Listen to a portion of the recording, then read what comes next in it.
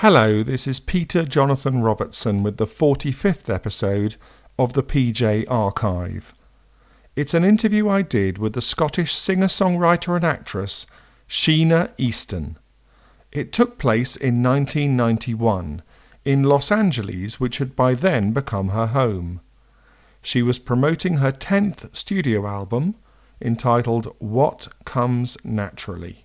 I don't claim to be a trendsetter. I don't claim to be one of those artists who create new sounds and new grooves and a whole new thing, a whole new musical vibe.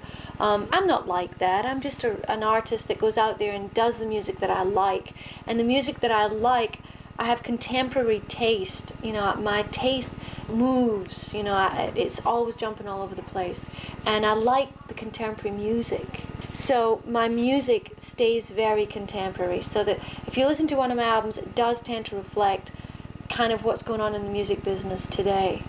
Do you actually prefer the dance music to the ballads, or do you like the mixture? Do you like the variation? I like the mixture, absolutely. My albums are always 70% up-tempo. My concert shows are always 70% up-tempo. I like the pace of that, you know, when you look at the body of work. But each individual song, I enjoy a good ballad as much as I enjoy a good dance cut. A dance cut is harder to sing. It's more of a challenge. And that surprises some people because they think, oh, with a ballad, you know, with the big high notes and all of that, that's got to be more of a challenge. But it's not, because you can just open yourself up and it flows out free if you're singing a ballad. But with a dance song, you've got to worry about discipline of the groove, the beat, the rhythm, the phrasing, the pacing of it, and put some attitude and act. You've got to act more with a dance tune to act out those lyrics. So I find that more of a challenge to actually make a good dance song. There seems to be certain sounds which go down well over here, which don't necessarily go down well in Britain, and vice versa. I've given up trying to chase public opinion and taste anywhere in the world. Here, Europe or Japan or anywhere, you can't do that. So what I do is I just make the stuff that's right for me as an artist, and then it suits my personal taste, and cross your fingers and pray that people are going to like it. I have no idea if this song could be successful in Britain or Europe or Japan or Australia. I hope it will, but I don't know. Because I don't live there, so I don't get the radio and the music and everything that's being played. You know, I don't hear it every single day. So I'm not absorbing that culture on a constant basis as I am the American music. It's up to God now to decide whether or not it's going to be a hit. Who knows? How do you feel about success in Britain now? Does it matter to you as much? You know, it seems to us from the British angle that you seem to concentrate on the US and that you seem to reflect their sound more. How do you react to that? I don't concentrate on the US or reflect their sound more. You seem to be concentrating your efforts on America more. Oh, I live here. Yeah. I live in the United States. Everybody knows that. Never made any secret of that. Right. I've lived here for almost 10 years. My success took off here in the States and remained consistent. My success was slowing down in Britain before I ever had my big successes here. I've never had a #1 record in Britain. You know, my success in Britain never really was that big. It was one of those came and went sort of things there. I would love to have had a bigger success in Britain. I'd love to have success in Britain now. I come over every year that I put out a record. I talk to the press, I do radio interviews, I do television, I perform my songs, and, you know, like anyone else does, and I hope that it'll be successful.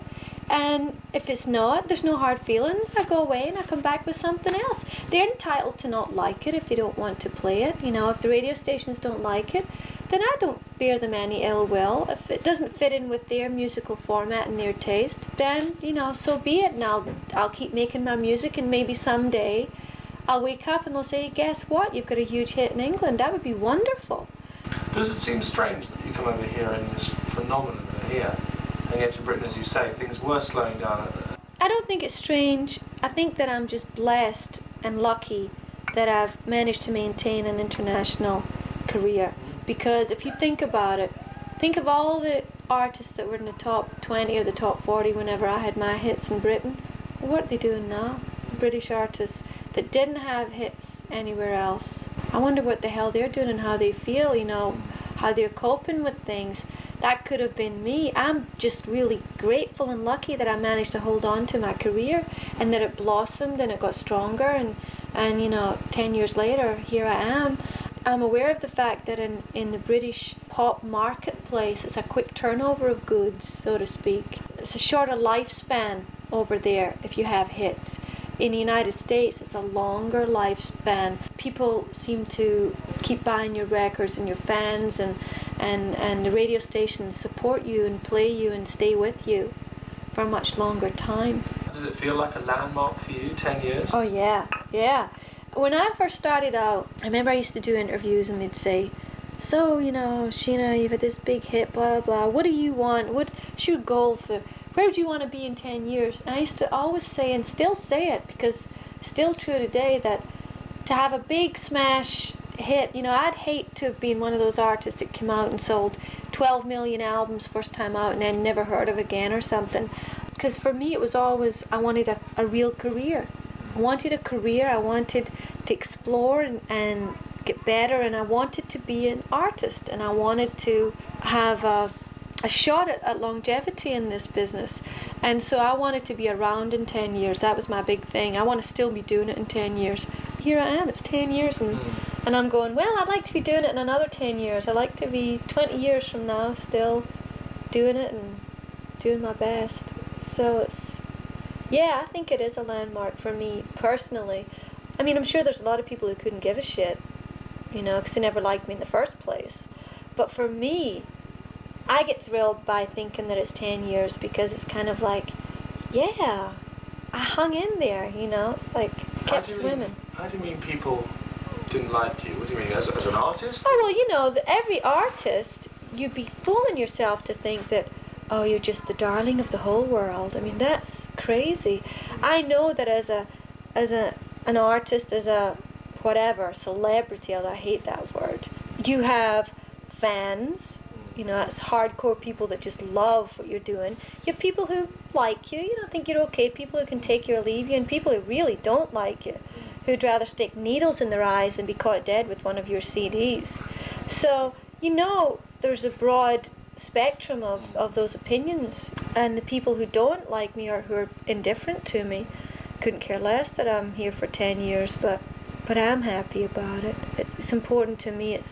I don't take it for granted, you know. I count my blessings, and I know that I'm lucky to still be here, because I do look at the people that, because, you know, I'll be talking to friends of mine in England. I've still got my close friends there, and a name will come up and I go, whatever did happen to that group? And they'll go, you know, I don't know, we haven't heard of them, they haven't been on the radio here for 8 years. And I think, shit, that could have been me, you know, it could have just been me, like anybody else, just come and gone and end up working in a bakery somewhere. Who knows what you'd be doing? So I don't take it for granted that I'm still here after 10 years. You described yourself earlier as being 3/4 of the way to the top. Yeah. What do you think that missing quarter is? Or? Oh, I'll always be 3/4 of the way to the top as far as I'm concerned. I mean, in 10 or 20 years from now, no matter what I achieve, if you say to yourself, I'm at the top, that's incredibly smug, incredibly self-satisfied. When the only way is down. And not only that, it's like how bored you must be, and how unchallenged, and how limited your approach to life must be. Because, see, to me, there's so many opportunities to grow and get better and learn and try new things. And if you're successful, if you get like to whatever, all the way in one thing, you know, like you really make it, you've done what you set out to do, then start a new goal, you know, go and do something else, you know, make another thing the issue that you've got to learn and succeed and get better at. So, and also just in the scale of things, I'm not one of the biggest superstars in the world. I'm not a Madonna or a Michael Jackson or, you know, one of those mega big, you know, 50 million albums sold last week people. I know that. But so you do sell a lot of records, and you've won a couple of Grammy Awards like Michael Jackson and Madonna. Yeah. I mean, that must be quite an achievement. You must oh yeah, I mean, I know I know I'm successful, and I know I've done well, and you know, I've got my platinum and gold albums and my awards and all of that stuff. Yeah, I mean, I'm successful, and I feel successful, but I don't feel like one of the incredibly huge superstars of the world. I'm not one of those. And in terms of my own personal success meter, you know, my own little clock you keep inside you, I think that I've still got so much more to do before I'll be happy and satisfied, and so much more to try, and so many other things to achieve. But talking about trying new things, you've written quite a few of the co-written quite a few of the records on this new album. Well, only 3, but for me that was still a step forward. Yeah, because that in itself must be the fulfillment of an ambition in a way, isn't it? Yeah, well, I've been writing for a while, and started off, my writing was really crap. Really was bad, and I wouldn't show up anyone. It was terrible. It was like high school poetry. Then I started to get a bit better with it, and my confidence got a bit better. Then when I was working with Prince, he was a real supporter of my writing. He really encouraged me and pushed me to write more, and we ended up writing together.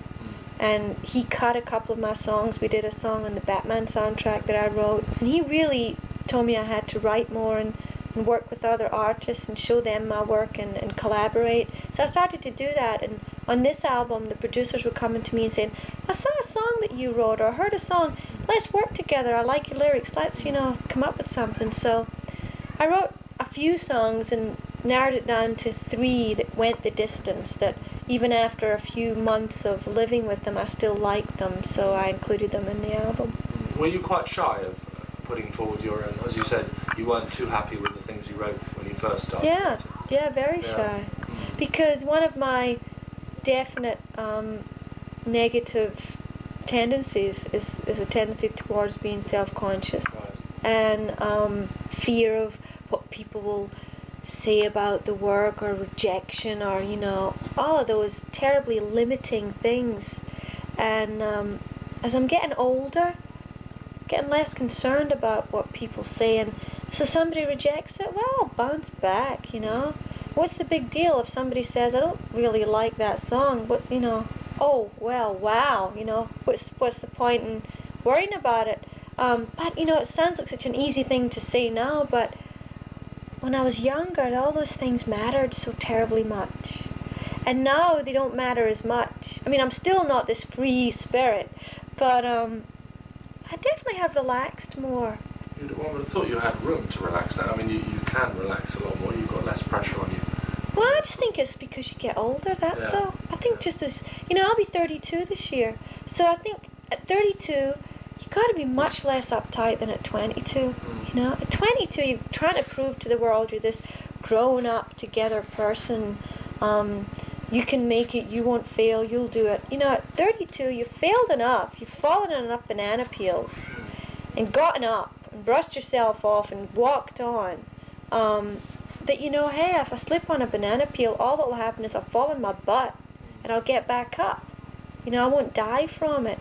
And that's a tremendously freeing notion, but it takes the little knocks you get in life to teach you that, and that's one of the joys of experience and getting older. What are the particular things which inspire you, especially in songwriting? Oh, personal experience, relationships, my friends' relationships. I steal from them all the time. God forbid my girlfriends or my guy friends should have love troubles, because they end up in my songs. Or if you're in the ladies' room and you hear somebody having a conversation, trashing some guy, that's going to be in a song next week. Do people ever recognise themselves and say, hang on a second? Yeah, I've had a couple of people go, sort of relate very strongly to the second verse in that there. Is that got something to do with me and Frank? Yes, but you know, I protect the names just to protect the innocent. I mean, obviously, I'd never, if someone sat me down and told me a terribly personal story, it wouldn't be a song next week for the whole world to see, and they would feel violated. We're talking in general terms, just experiences, and they tend to be experiences that everyone goes through, but just someone telling you that particular story makes you go, oh yeah, I just thought of a phrase or a title or a rhythm that would go with that. So, do you sort of find a theme coming up each time when you write a song, or sort of, as you were talking about earlier, like fighting back against things where you've been brought down a bit and you've had to fight your way back, that sort of thing? Do you find that sort of thing popping up? I think that's a theme in life. And I think you can look at life in one of two ways. You can take the stance of the victim or the survivor. And I don't like the thought of being victimized by myself or anyone else, or seeing myself or being seen as a victim. Inside, I feel like my mother instilled in us the resiliency, the bounce back mentality. No matter what happens, you'll survive it. You're strong, you've got a good foundation, you'll cope. So I like that to come through in my attitude, in the songs that I choose, that other people write for me, and the songs that I write. I don't like to come from the point of view of, you've left me and I will never ever survive. That's it, it's over, my life is gone. I like to say, you dumped me, I'm broken-hearted, but I'll get there eventually. Have you been there? I've been dumped and broken-hearted, yeah. Recently? No, thank God. No. Is this, were we talking about a long time ago before your career really hit off? Oh, no. Oh, not before I was 19 before my career hit off, so, I mean, how badly can you be dumped as a teenager? I think a lot. No, I mean, when we're teenagers, we take all those little romantic knocks so seriously, but I think as you get older, you realize that you don't really know about love until you've experienced life. Do you see marriage as quite a gamble in a way? Because you never are going to know everything about the other person. Oh yeah, it's a crapshoot. Marriage is always a crapshoot. And for some people it's successful, and some people it doesn't work. I don't think marriage is a big evil or the big ultimate, saving grace, or the state to avoid, or the state to yearn for. I think it's just something that sometimes works and sometimes doesn't.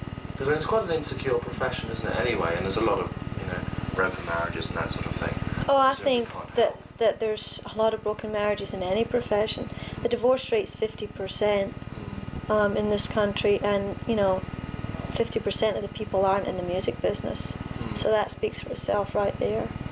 But one imagines it's doubly difficult for you being in the public eye, and there's a lot of scrutiny on you and your personal life and things like that. Does that actually make it difficult for you, or can you put that aside and carry a normal life? No, it doesn't affect my relationships. A relationship is behind closed doors.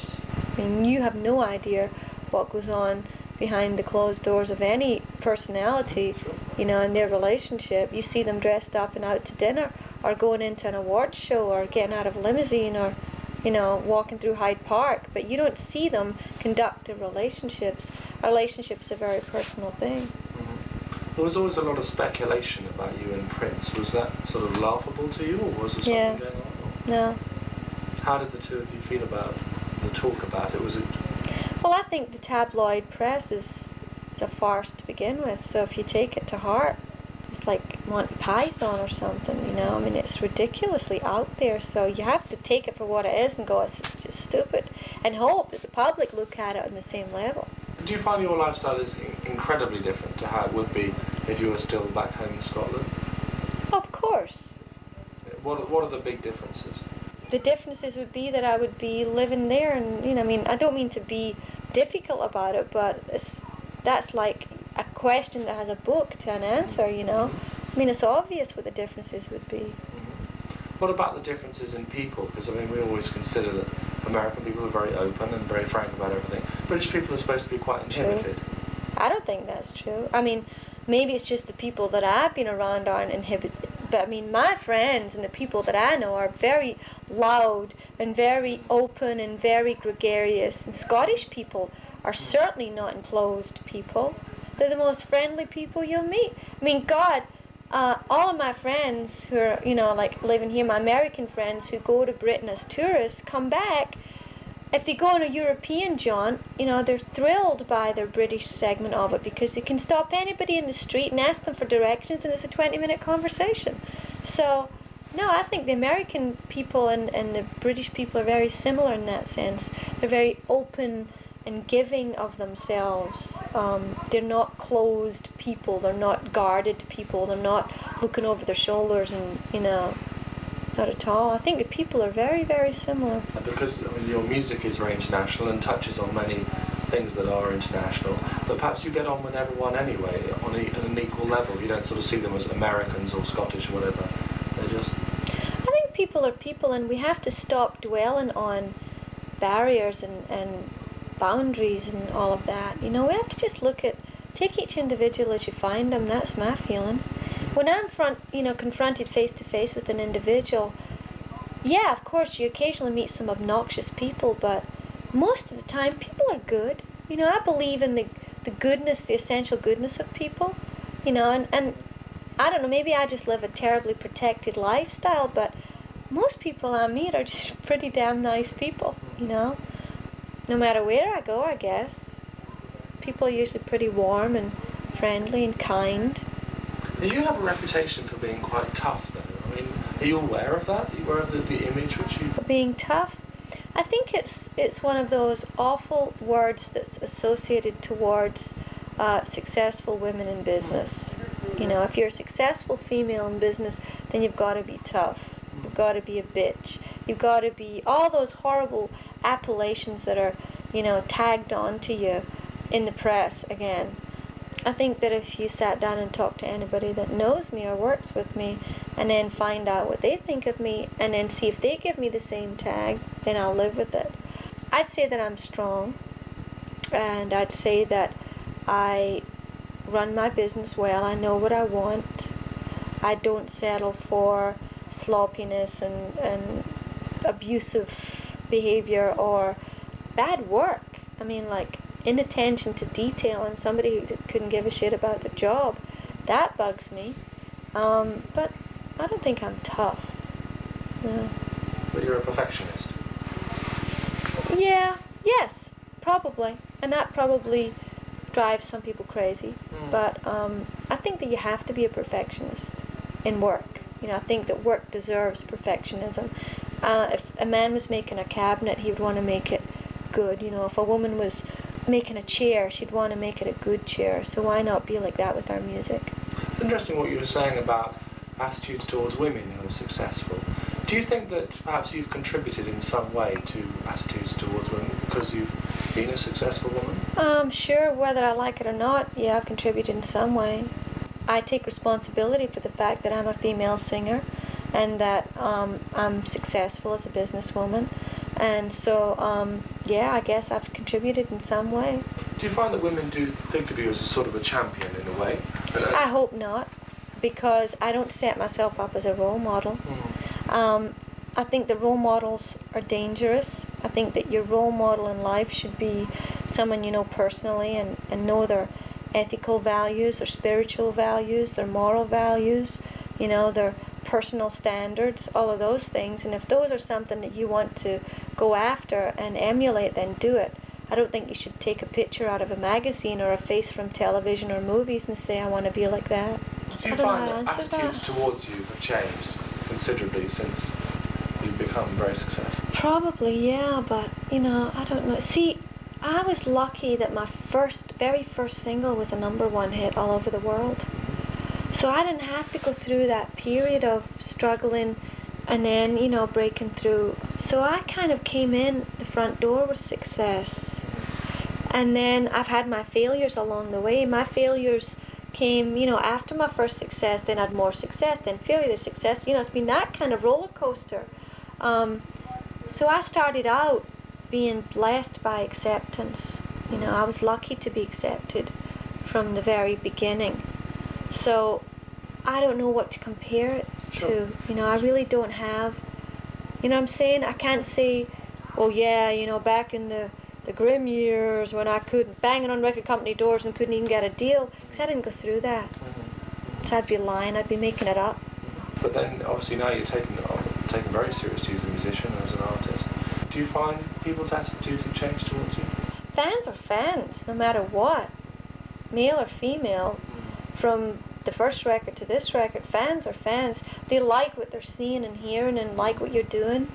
Fans tend to just give you positive feedback. You don't really get negative feedback from fans. Critics give you the negative feedback, but critics have always hated me. From day one to now. I've never been the darling of the critics. Why do you think that is? I don't know. Maybe because I wasn't in their eyes trendy and hip. Those fabulous terms. She's not like trendy or hip. Or what's the words that they used, alternative, on the alternative subculture and stuff. I was never one of the trendy hip people. But you know, it's great because never having been the critics' darling, I didn't have to fall from grace, you know? That's like saying it's easier as the underdog, as it were. No, because I'm not even an underdog, because an underdog means that, you know, you're a cult. Right. People love you because you're an underdog. I've always been mainstream and successful, and if you're mainstream and successful, then you tend not to be a favourite of the critics, because critics in general don't like mainstream artists. So, you know, the critics have always levelled their negativity, and that's been since day one, and it'll be today. But the litmus test is that I'm still here, and the public still give me the benefit of the doubt, thank God, and people tend to judge the music and find it, you know, pleasing or lacking, and respond to either way. They either buy it or don't, listen to it or don't, and give me the chance to go out and make another one, you know. So I know what my close people's attitudes are towards me, the people that I love and care about. And I know how my attitudes and how I feel about life has changed over the years. Are a lot of the people who are close to you, are they people who've always been close to you, or have you, a lot of your friends, sort of fairly recent friends? No, my friends are old friends. My 3 friends from England I went to college with. And we go on vacation every single year. We see each other at least twice a year. We talk on the phone, write letters, you know, once or twice every month. I mean, we're really close still, you know, since I was 17. And then my close friends in LA, they've been my friends since I moved here. You can count my friends on one hand, by the way. Do you find it difficult to trust people? Yes, very much so. Do you think that's... To trust strangers. I don't find it difficult to trust my friends. I trust them with every intimate detail of my life. Do you think that's because of the business you're in, or...? No, it's because of me. It's because of me. Now, you've got a great new image for this album, or it seems to be a new image, to correct me if I'm wrong. See, that always makes me crack up. I love that. You're the first person to say that. I'm so thrilled somebody said I've got a new image. What's new about my image this time? Well, I mean, the photographs that have gone with the album. Is that new? Okay to be, yes. I'm sorry. To Britain. I'm not laughing at you. I'm just laughing at the question, because there's nothing new about it to me. You know, I don't know what's new about the image. My hair might be slightly longer, but that's because my hair grew. You know, fashion styles change, don't they? And I like fashion. So if I put out an album every 2.5 or 3 years, there'll be a 3-year difference in what fashion is. My hair's had 3 years to change its length. Either I'm cutting it, or I've grown it, or I've dyed it a different color. So if you do your hair up and put on a new frock, and take a picture of that, and then in the last picture, in the last album, you've got a different hairstyle and a different dress, then that's a new image. So that always makes me laugh. It tickles me, you know. My mom can get a picture taken, and she's just got a new frock on. I get a picture taken, and I've got a new image. It seems to be quite a provocative image, whether it's new or not. Would you agree with that? Oh, yeah, it's sexy. You're dead right. Some people might criticise you for it, but... So? Why should sexiness be criticised? What's wrong with that? Do you feel it's right that that should sell records? I'm not suggesting it does in your case. Why not? If it sells records, more power to it. I hope it sells a shitload of records. You said you're keen on fashion. Any particular fashions that you... I like fabrics that move, you know, and fabrics that feel good. I love stretchy kind of velvets, and I love chiffons, and I love the lycra, you know, movable fabrics. I don't like solid, heavy things. And I love lush, rich colors, and I love textures, and I like simplicity. I don't like layered things. So I like just like a dress, or, you know, not like where there's pants and a blouse and a jacket and a coat and a hat, and, you know, like that whole multiple layered look. I like it just to be simple, and, you know, maybe one color, bright. I'm like a kid in a candy store. I like jewel box colors. Do you ever design anything yourself, or do you? Yeah. You do? Yeah, most of the time. The stuff that I have made is a combination of my design and my stylist, Elizabeth. I'll sit down and go, I want because I can't draw. So I'll go, I want a red dress that's kind of got little thin straps and it's sort of shapes like that, you know, it kicks out at the bottom and maybe it's got a bow in the back or something, and I'd like it to be velvet, and then she'll come up with a sketch and bring me swatches of fabric, and then we'll work on it from there. What else do you do when you're actually working? Do you have any other hobbies? Or when I'm not actually working, geez, I'm working 90% of the time. Well, I study astronomy. Do you? Yeah. Astronomy as opposed to astrology? Yes, very important, yes, yeah. Astronomy. I don't get a chance to do it as much as I used to, but I still study astronomy. And what else do I do? I read, of course, go to movies, go to dinner, out for pizza with friends, take my dogs for walks, work out, do all the normal things that people do. But astronomy is my only really hobby, you know, like I don't go fishing and I don't collect stamps, but I go skiing in the winter when I get the odd time off, but I only got a chance to do it once this year because I had no other time off. Does this mean you've got a telescope in your house, or yes, I do. An observatory of some kind? No, I just have a telescope. It's not extremely powerful, it's a mid-range, but and I have stellar binoculars that are pretty damn good. I think that would sort of surprise quite a few people that you should be into astronomy.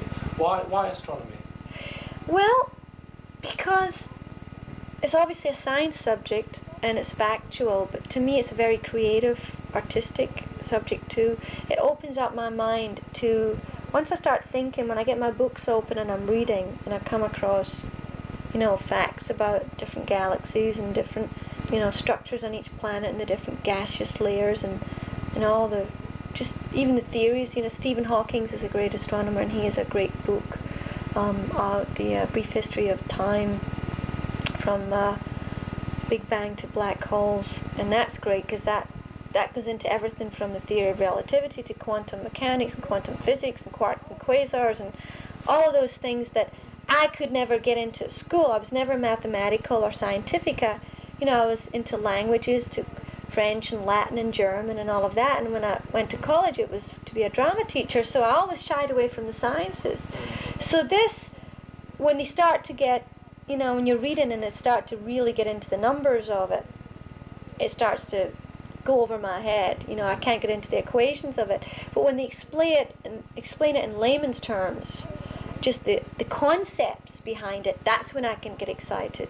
So I like to read works that deal with the mathematical concepts. And going, Jesus, I'm just this little atom. I'm not even a speck of sand. I'm just an atom, just that means really nothing in the big picture.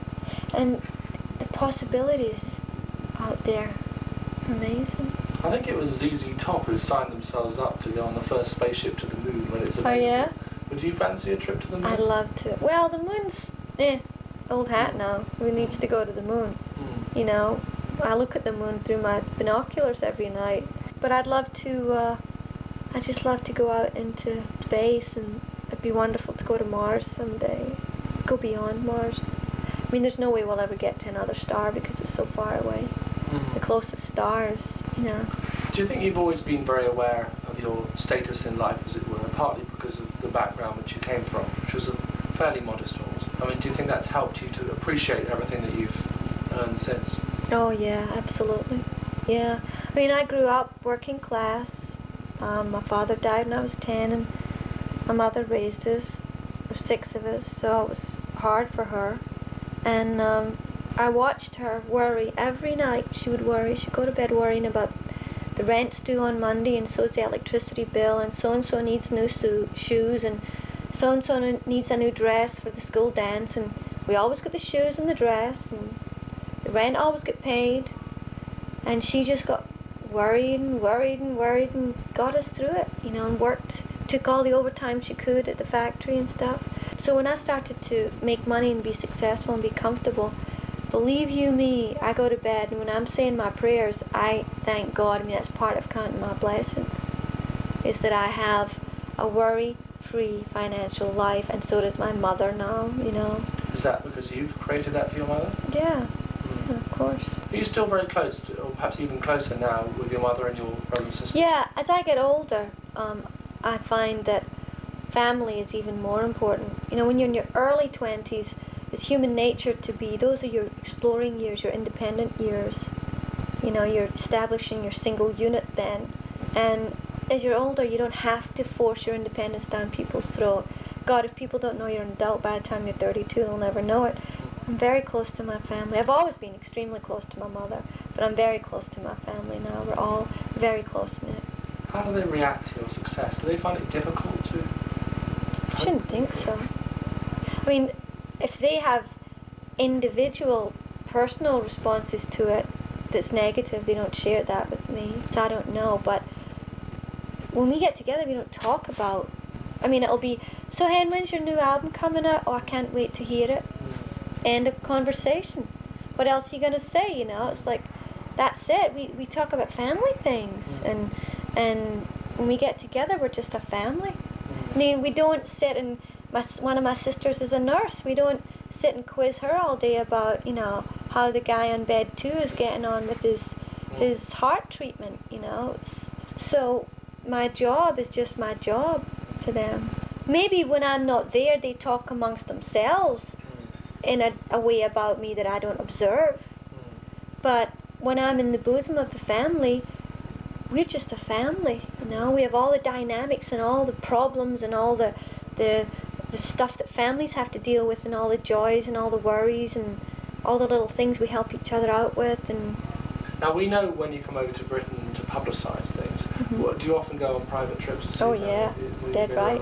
I sneak in. Sneak in at Gatwick because there's no press there.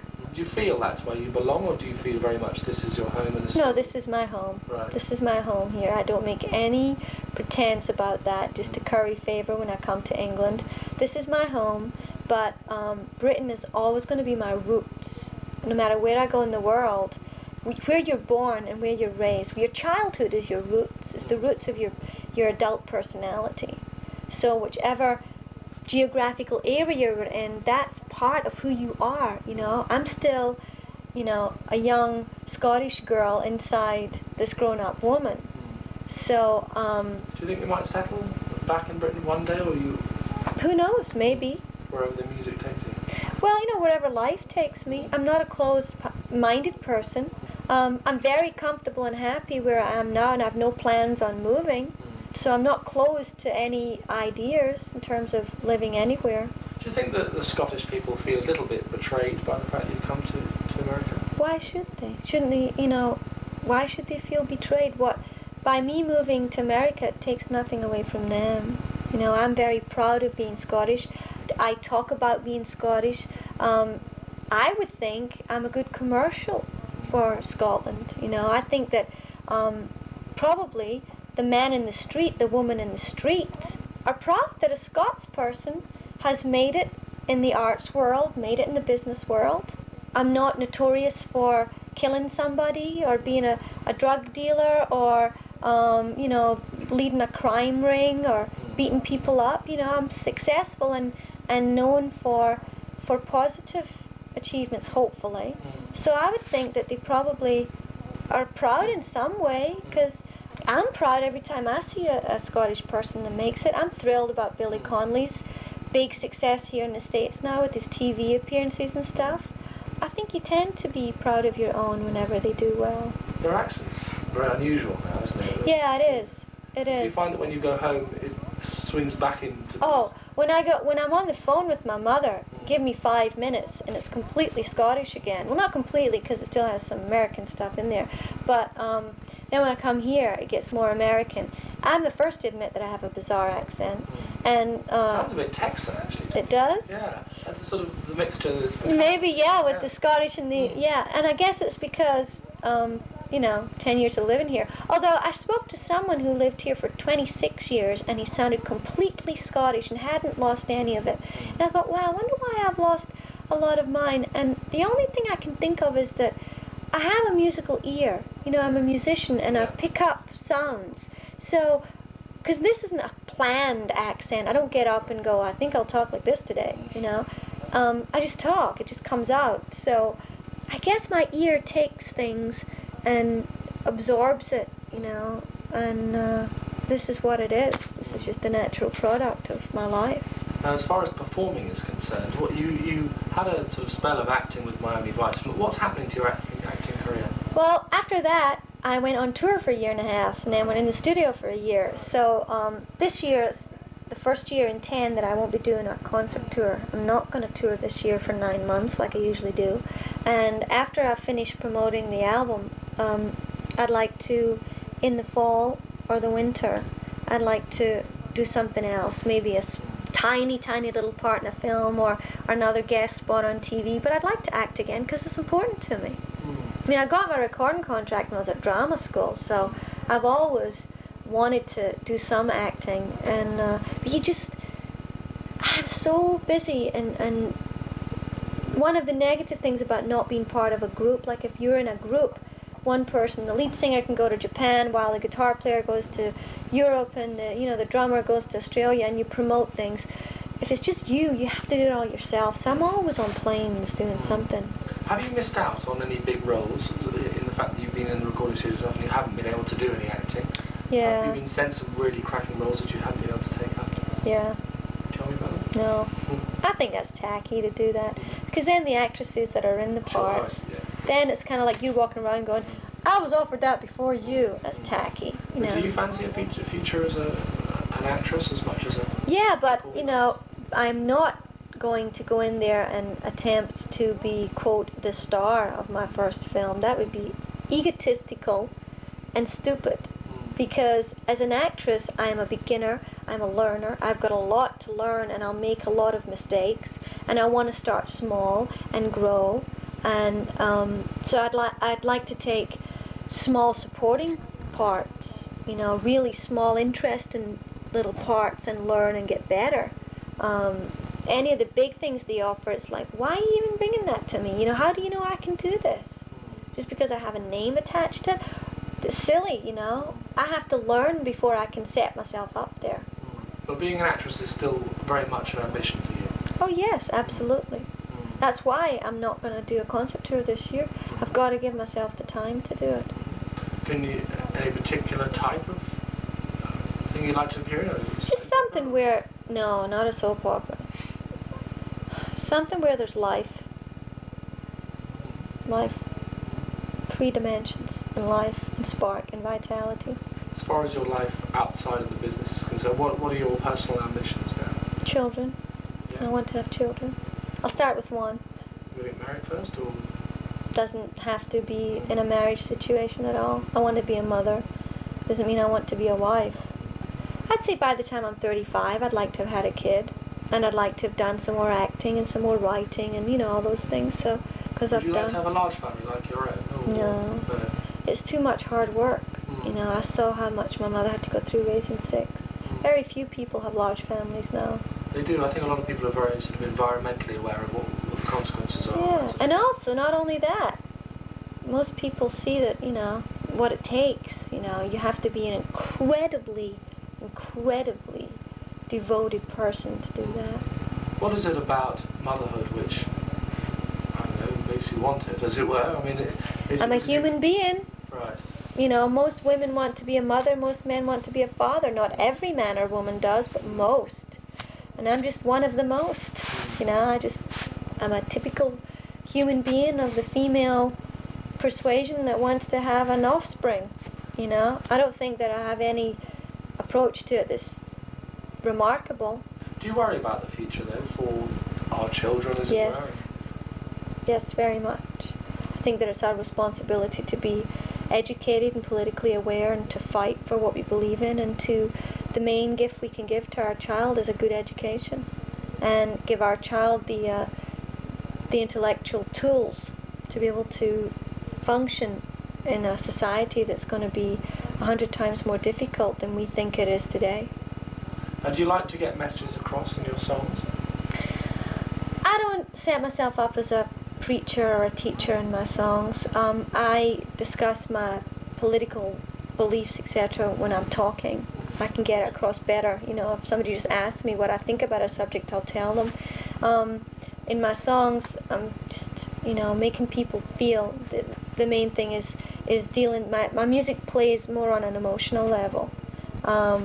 When I talk to somebody, that's more on an intellectual level. Well, there is one quite topical musical song on your new album. Time Bomb. Yeah. Tell me a little bit about that. Well, that's obviously an environmental song. It's, you know, we're running out of time. It's not a new sentiment. It's not a new idea, but it's just another way of maybe drawing attention to the fact that we're only got one planet and it's vanishing. You know. Do you feel that a person in your position needs to be responsible because you are an influence on other people? No, I don't think that we need to be anything. Me as an individual, I immediately bristle when I hear that.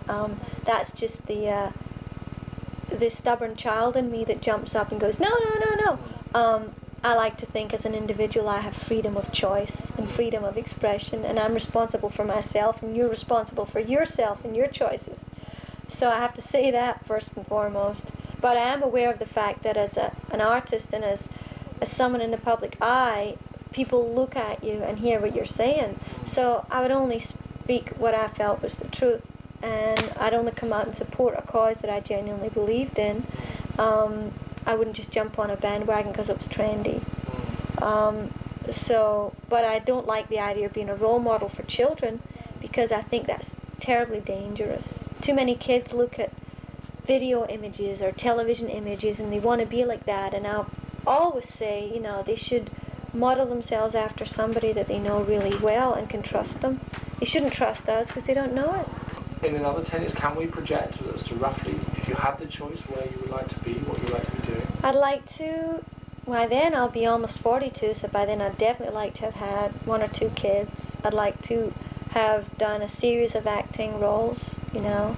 I'd like to be getting better as a writer and still performing and doing a good job raising my kids and making my music and doing my art, and I don't know, hopefully gotten a bit better as a person, and simple things like everyone else wants out of life. Get better and live in a secure, healthy, safe environment.